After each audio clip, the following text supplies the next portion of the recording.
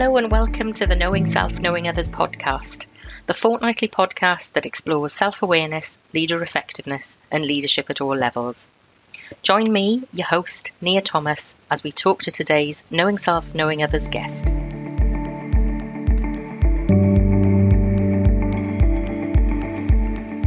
Welcome, Amy Gandon. I'm absolutely delighted that we've finally been able to catch up and have this conversation. We've tried many times and failed, so I'm really pleased that we've managed to come together today. Listeners, you're going to be really interested in hearing what Amy has to say. Amy has a background in teaching, but also research, and she's currently a freelance researcher. But Amy, let me hand over to you to introduce yourself. Thanks, Nia. And before I introduce myself, I mean, it's great to be here, but I just want to say congrats on the podcast because I've been a regular listener. And thank you. I think you were built to be a podcast host because I think obviously you're a really generous sort of listener and you ask great questions, but I think also just your voice is probably the most lovely voice that I've listened to on a podcast. Oh, Amy, that's just so lovely. Thank you. You're not allowed to cut that either, out of humility. But yes, I'm Amy Gandon, and I am a former civil servant, and of course that's how we met during your stint in the Department of Health and Social Care. Both of us have since, to greater or lesser degrees of relief, have left the civil service. And I currently do a lot of research policy projects as a freelancer. And yeah, I share your real interest in organisational culture and think it's super important. And that's certainly how our paths crossed, Amy. We bumped into each other a couple of times when we were in the civil service together, but really came together working on a particular culture project that I think we both recognise that we felt the same about, the importance of working relationships and how self-awareness really does impact on those relationships. Yeah, absolutely. And I think it's a real personal and professional interest of mine, and particularly having worked in policy and in close proximity to politicians as well. I find it really interesting to think about self-awareness and the impact it has on effectiveness in particularly that public sector space and its impact on citizens, and the decisions that our leaders make, especially leaders in politics, because their roles are, so important, when they go well and when they don't go well.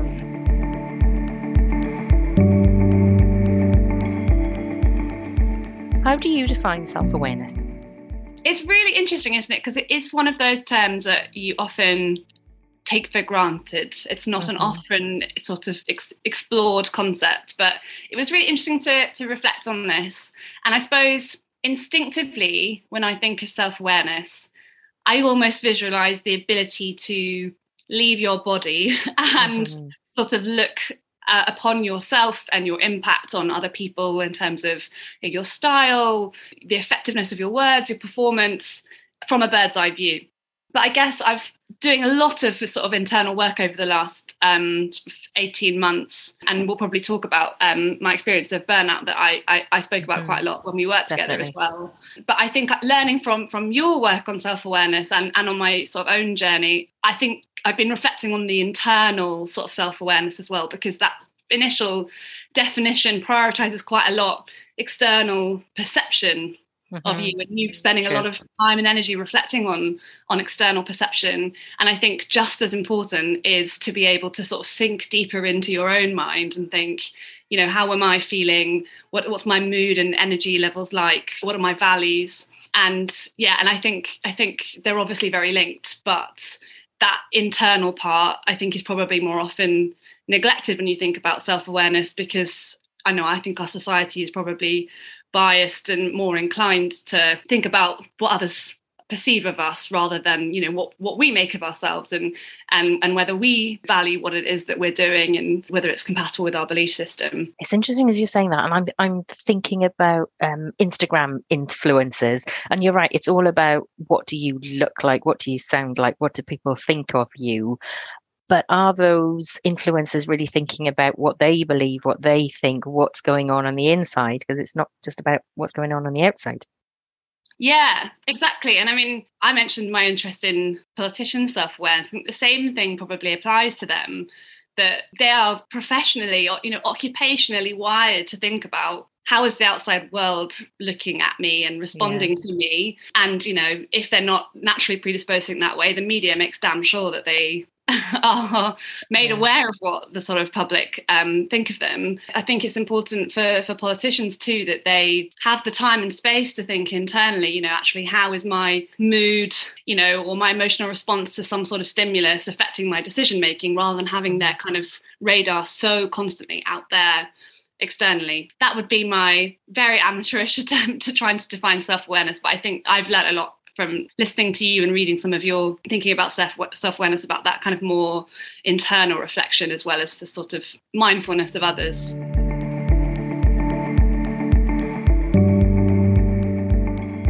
Do you think there's a relationship between self-awareness and leader effectiveness? I think my answer is yes, absolutely. There is a strong relationship between self-awareness and leader effectiveness. I'd say that self-awareness is probably the magic ingredient in so many dimensions of leader effectiveness. There is a but coming. I was thinking I could feel a but here somewhere. Yeah, we'll come to it. I don't think it's about leader effectiveness, though. I think it's probably about the personal experience of being a self-aware person. And I'd be interested in your reflections on this, having thought so deeply about self-awareness during your postgraduate study. But yes, I mean, self-awareness is so critical. I think particularly because of what it correlates with. So, you have to be really self-aware to reflect on and then iterate and improve your own performance, at least to be able to do that independently, which is really important. If you want to be able to role model that for your team as well, you need to have that ability. I think also, and we worked in the Department of Health where there was a change of the kind of corporate values, and one of them was agility. How can you be agile and responsive to, I think, it looking to the future of in the world of work and the sort of geopolitical situation that we find ourselves in now? Being agile is really important, and you can't do that unless you're constantly reflecting on how events and yourself are in this constant cycle of change. And then, finally, I mean, I know that you're an immensely empathetic person. I like to think that's a value of mine that I try to bring to work as well. And I think you can't really be compassionate and empathetic as a manager or a leader unless you kind of have an imagination for the internal world of another person. And that, I think, often comes from having that experience yourself. The but that I said is that I think it depending on your psychological makeup, I think self-awareness, can be a bit of a double-edged sword. So, full disclosure here, I think I'm someone who I'm self-aware in that part we spoke about before. I think I'm quite tuned in to what other people might be thinking in response to me. If people are unhappy or at work, I'm quite tuned into that, or similarly what motivates them. The internal aspect, I think, really comes in understanding what it is that you believe in, that what you need and what you want. I think I think, like probably quite a lot of people, as I said, I think this is probably a quite neglected aspect of self-awareness. I think if you're not going to sort of self-neglect at work, and you're not going to be a people pleaser, you're not going to spend loads of energy keeping other people happy, you really need that anchor to be able to say, yeah, I know this is what people at work want from me. I know this is the kind of direction of the organization. I know this is what success would mean. But, how am I looking after myself? And also, how am I standing up for my values or providing grit in the oyster as well, where that's needed, unless I'm tuned into something kind of more solidly internally. So I think, unless you're careful, self-awareness can be a sort of bedfellow of self-doubt, self-criticism. It comes if you're regularly reflecting, if you're quite humble, you're going to be constantly reminding yourself, oh, I think I did that wrong. Oh, I really need to get better at that thing, which is great. But it really needs to be accompanied by self-compassion and kindness as well. I would agree. And there are studies that talk about self-awareness in terms of the reflection element, that reflection can become rumination, which actually takes you in a downward spiral. So yeah, absolutely. I agree with what you're saying.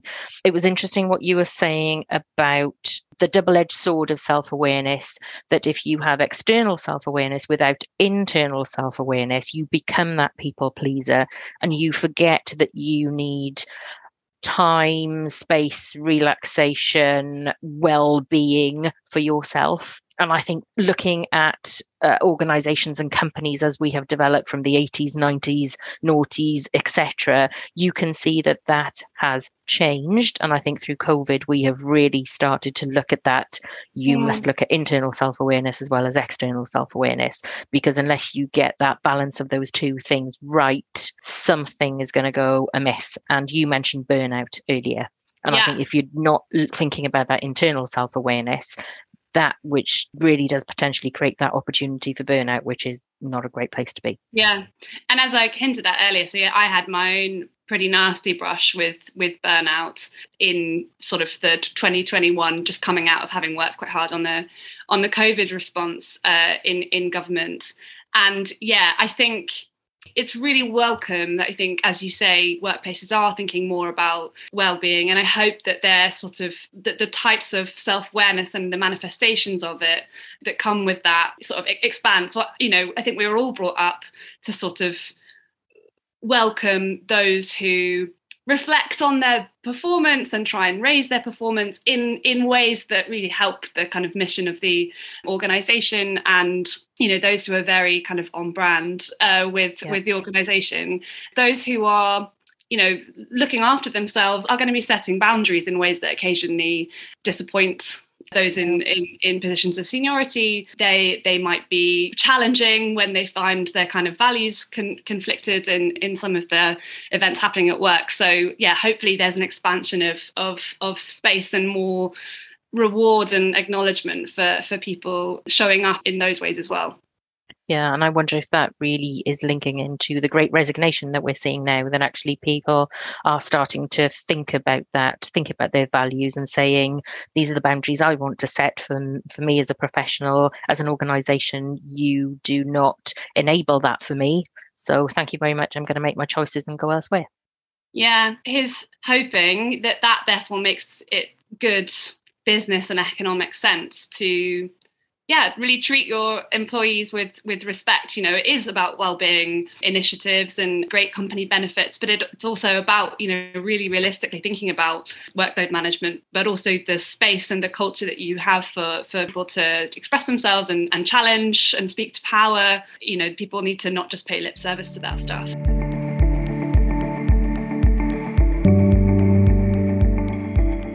Do you think effective leaders can be found at all levels of organisations? Yes, I definitely do. I definitely do. And I think one of the questions around self-awareness that's really interested me is, how does one become self-aware? Is one born self-aware? Is one made self-aware? And therefore, kind of what's the natural distribution of self-awareness in an organisation? It strikes me that it doesn't kind of naturally cluster in particular positions in organisations. One of the really interesting theories I've encountered around self-awareness is, there's one more sort of doom and gloom perspective that I've read about, and one slightly more positive. But self-awareness apparently, can be the result of sort of emotional difficulty. If you've been bullied growing up, or if you have kind of grow up in a family that's quite critical of one another, then self-awareness is a sort of protection mechanism to preempt what someone might think or say about you and be able to alter your behavior accordingly. Alternatively, you might have developed self-awareness because you grew up in a very kind of emotionally open and sort of mature family who talked a lot about their emotions and encouraged everyone to reflect, and role modeling by parents and figures in school, for example. But either way, whether it's genetic predisposition or, experiences in life, professional or otherwise, I don't see that sort of self-awareness and effective leadership accumulating in particular pockets of organisations. And we've worked in the civil service together, and you find leaders at all levels. I guess the question, and that we're going to come onto in a moment, is, do those leaders get recognised for those behaviours and for their achievements and values, or do other traits sort of prove more important?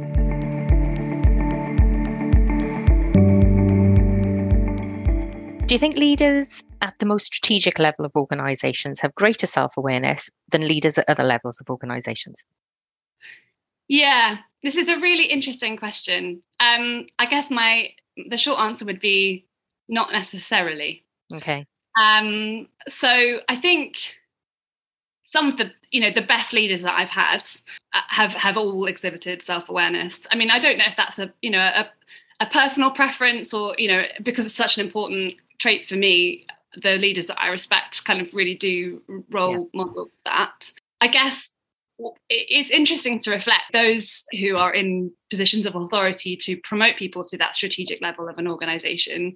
What is it that they value? And again, thinking about the world that I know best. So what is it that Prime Minister or Minister or a permanent secretary, what do they look for in their most senior civil servants or ministerial colleagues? And I suppose, what place does the self-awareness play in the characteristics they're looking for? I think there's definitely something about the place of self-awareness within what I think is unfortunately still quite a patriarchal norm of leadership. There are all those, as a former teacher, there's always this very interesting experiments that you do where you say, draw to a child, draw a doctor, draw a nurse. Okay. And at least when they did this experiment sort of 10 years ago, you'd get a male doctor and a female nurse drawn. I do wonder, and I know things that have been changing for the better in this sphere. I do wonder if you asked a child to draw a leader, whether or not you'd end up with a white man in a suit. Interesting. Yeah, I've not heard that before, but yeah. Interesting to reflect on. And I guess when I think about that patriarchal mold of leadership, I think firm, decisive, assertive.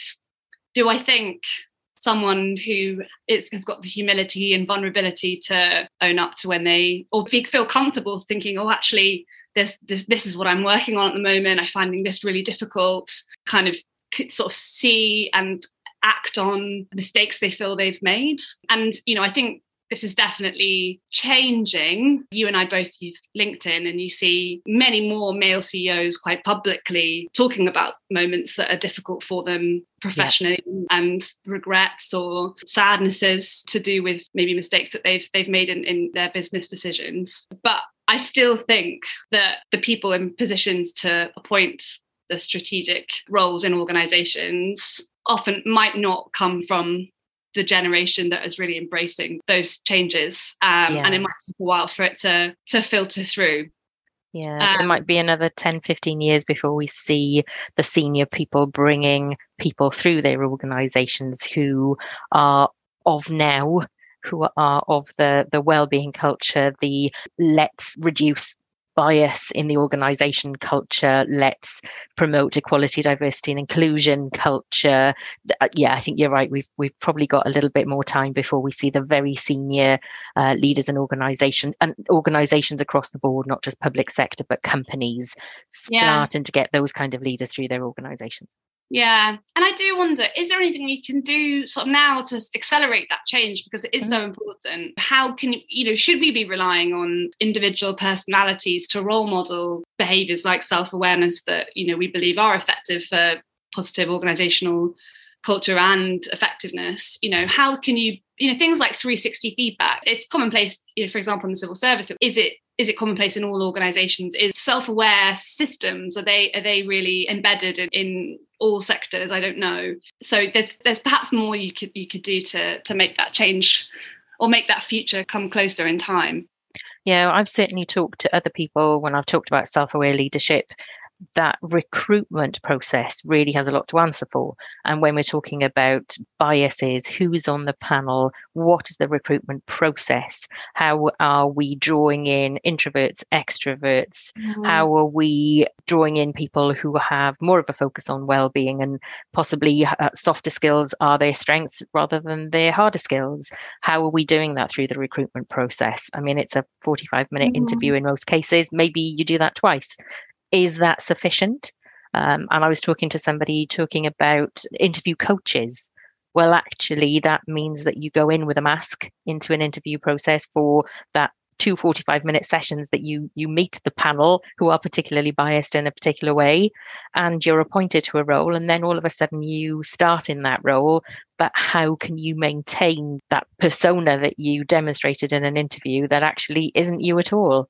So Yeah. that whole process of how do you get people into organizations, and is that a way that we can accelerate this change? It's really interesting, and I wonder if in your work and your research and thought about all of this, you've thought about, it does diversity and inclusion and all of the excellent work that surrounds those initiatives, does it rely on self-awareness? Because I imagine if people aren't self-aware, they probably think, or they probably look for people who have similar traits to themselves as being good and what they're after. And it takes an awareness of the specificity of your own perspective and the specificity of your own traits to be able to see, the real value and uniqueness of someone else's skills and characteristics that are different to yours, but why they're so important. I think it's a difficult one because self-awareness is conscious, and as we've learned, unconscious bias. How do you then bring that to the fore? Unless you are making very conscious efforts to surface your unconscious biases, I don't think you'll ever get to that point, because you might think you're self-aware, but how can you ever know what you don't know about yourself? So I think there is some real difficult questions, some searching questions that you have to ask to get to that point of knowing your unconscious biases and surfacing those, to be able to take you to the next step. Yes, because, even the most self-aware, lots of those, you say, might not be operating at that, that level of awareness. Yeah, it's really difficult.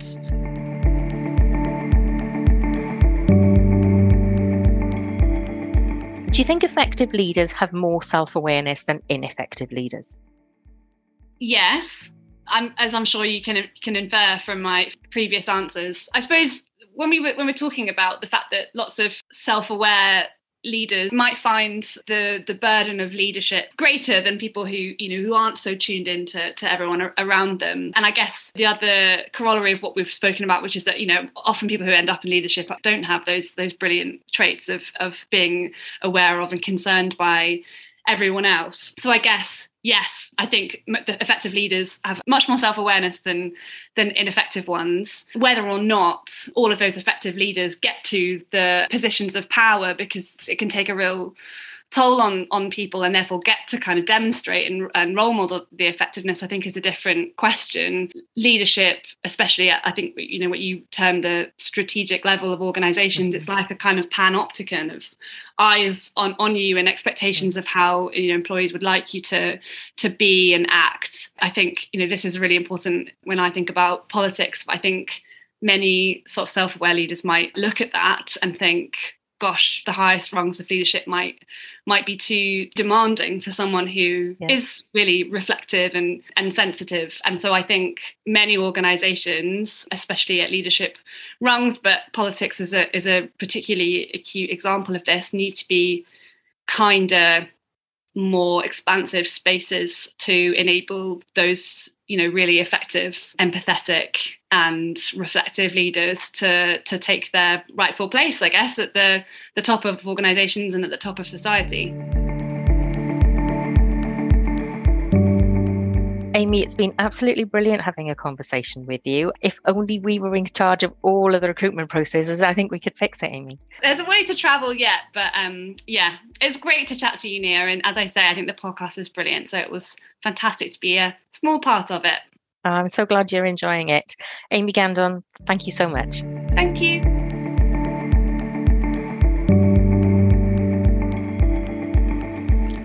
Thank you for joining me, your host, Nia Thomas, at the Knowing Self, Knowing Others podcast. If you'd like to know more about self-awareness, leader effectiveness, and leadership at all levels, please take a look at my website, knowingselfknowingothers.co.uk. You can also join me on YouTube, LinkedIn, or Twitter. Make sure you bookmark the Knowing Self, Knowing Others podcast and tune into the next episode in 2 weeks' time. I look forward to having you on my learning journey.